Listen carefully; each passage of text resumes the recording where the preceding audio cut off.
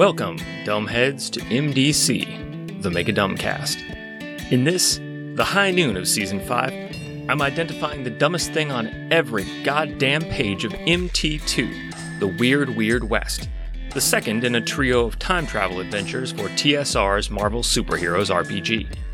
Every episode is one page, every episode is short. The Weird Weird West was written by Ray Winninger and published in 1989 by TSR. Today we're discussing page 25 of The Weird Weird West.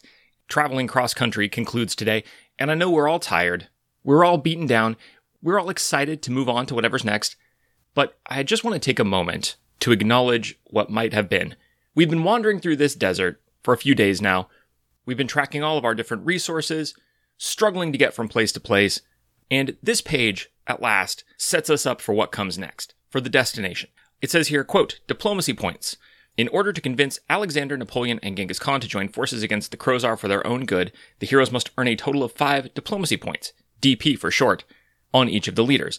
That is DP for short, not to be confused with DP for shorty, which is the name of the porno that Napoleon, Alexander the Great, and Genghis Khan did together. So the middle part of the adventure is coming into focus. We know we're out to gather diplomacy points. We need 5 each from Napoleon, Alexander, and Genghis Khan. And we're going to be spending many chapters schmoozing all 3 of them.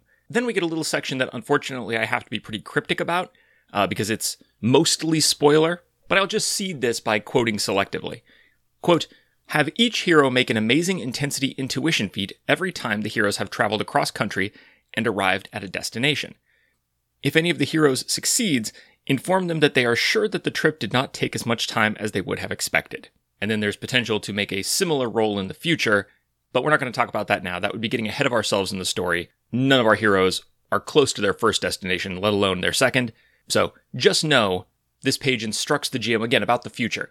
Once the players are off this goddamn hexless hex map and finally reach a place where a thing is happening, it's time to make some extremely difficult reason rolls to possibly find a little used side path through this adventure. We'll talk more about that later.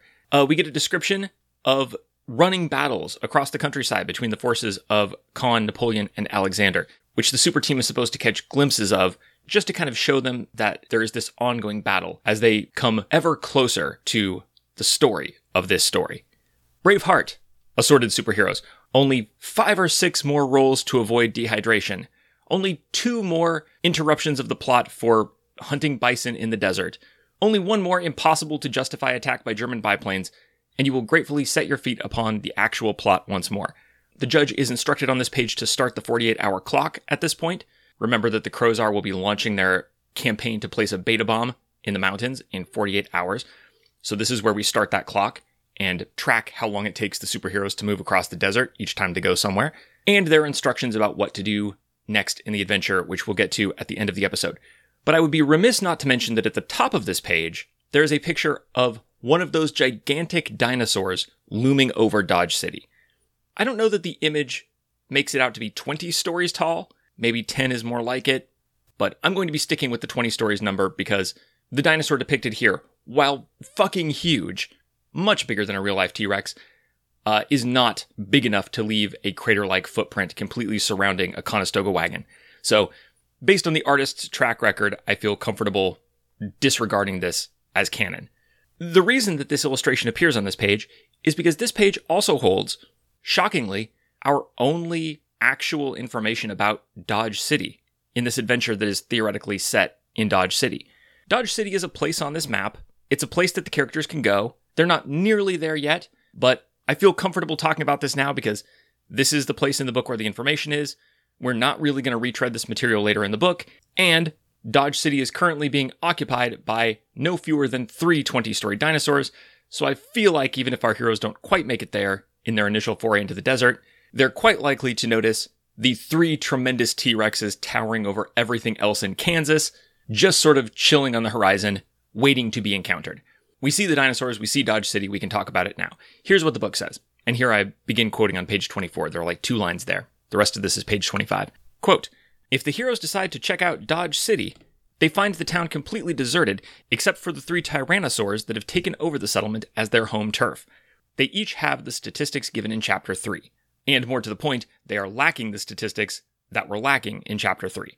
Quote, the Tyrannosaurs will flee if they are reduced to 1/2 health or less. It goes on to say you can use the city map of like a few New York blocks that came in the advanced Marvel Superheroes set. Just use that map, but remember that this is Dodge City and all of the buildings are 1-story tall and wooden, and it's really not much like New York at all.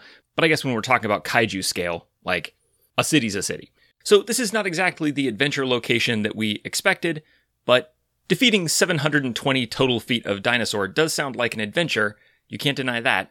So in theory, if we wanted to say, fuck this 48-hour time limit, fuck the Crozar, fuck the Beta Bomb, we're here for the Old West, we know on a meta level that this game is sold as being based in Dodge City, we're going to Dodge City. What happens then? What happens if we run off the dinosaurs and go into the city? Quote, inside Dodge City's general store is a stockpile of 3,000 units each of food and water. Which I don't want to stop too much for this, but I cannot express to you how bonkers this is. Like, in 1876, in real life, 5 years after the date of this module, there were 1,200 people living in Dodge City. That means that the little Dodge City general store keeps enough food in stock on the shelves to provide a full day of sustaining meals to 5/6 of the men, women, and children in Dodge City. Not to mention that in the back of the general store, just in case there's ever a run on it, they like to keep 1,500 gallons of water. Which seems excessive for a city that's located on a river, but whatever. I'm not here to critique the practices of the Dodge City General Store. Much more outrageous to me than this drastically overstocked general store, more of a supermarket really, is the following. Quote, there are no other clues or items of interest in the town. You'll remember that this book starts with like a detailed fiction piece about all the colorful characters living their stereotypical Old West lives in the sprawling expanse of Dodge City. There are no superheroes. It's just a full-on, short, scene-setting fiction piece about the sheriffs and the saloon girls. And remember little Ernie Caulfield going to try to get a message from his mom or the package or whatever from the mail stagecoach. In the actual adventure that you play, there is nothing in Dodge City but 3 dinosaurs and 1 general store containing food and water. That's it. That is the Dodge City experience. I can't even... Having an adventure in Dodge City and all the action is in the surrounding desert, it's like doing a zombie apocalypse one-shot at Disneyland and all the zombies are in the parking lot. A total misrepresentation of what this adventure is about, and such a waste. Dodge City is a fantastic setting. It's a legendary setting. And these dinosaurs are something. I mean, don't get me wrong, a 20-story dinosaur, that's an image. It's impressive, it's dangerous, but it's like, we fought one first thing, they're on the random encounter table as well, we also fought a bunch of lizard people. It's like, by this point in the adventure, it's like, alright, we warmed up on the reptiles, now it's time to go to Dodge City and do cowboy shit. And you go to Dodge City and what is it? 3 dinosaurs and nothing else. Dodge City itself should be a challenge, it should inspire fear. Like the expression, get the hell out of Dodge. Dodge City is such a place that you don't want to be, at least in legend, that it is the archetype of a place you don't want to be. A place you need to get out of. And there is nothing of interest there. Just fucking disgraceful. The author has taken the hell out of Dodge. And that is not what I want out of a Wild West adventure. Keep Dodge hell. That's what I say.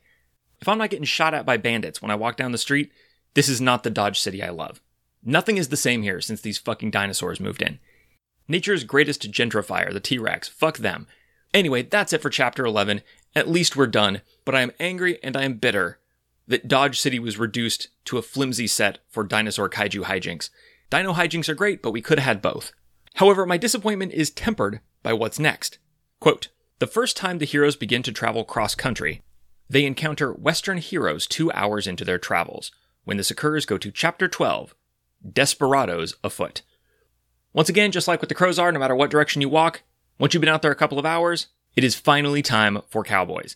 Join me for that next time on MDC, the Mega Dumbcast. This has been MDC. New episodes drop every day except for Sundays, when all the previous week's episodes drop in one big megasode on the top secret patrons-only RSS feed. If you'd like to get access to that feed and support the show, go to patreon.com/megadumbcast. Contact me however you want. I am Megadumbcast on Twitter, Gmail, Podbean, your favorite podcatcher, etc., etc. This episode's theme music used under Creative Commons license is Western Firefight 2 by Cullah, whose work you can find at cullah.com. That's Cullah.com. Thanks for listening.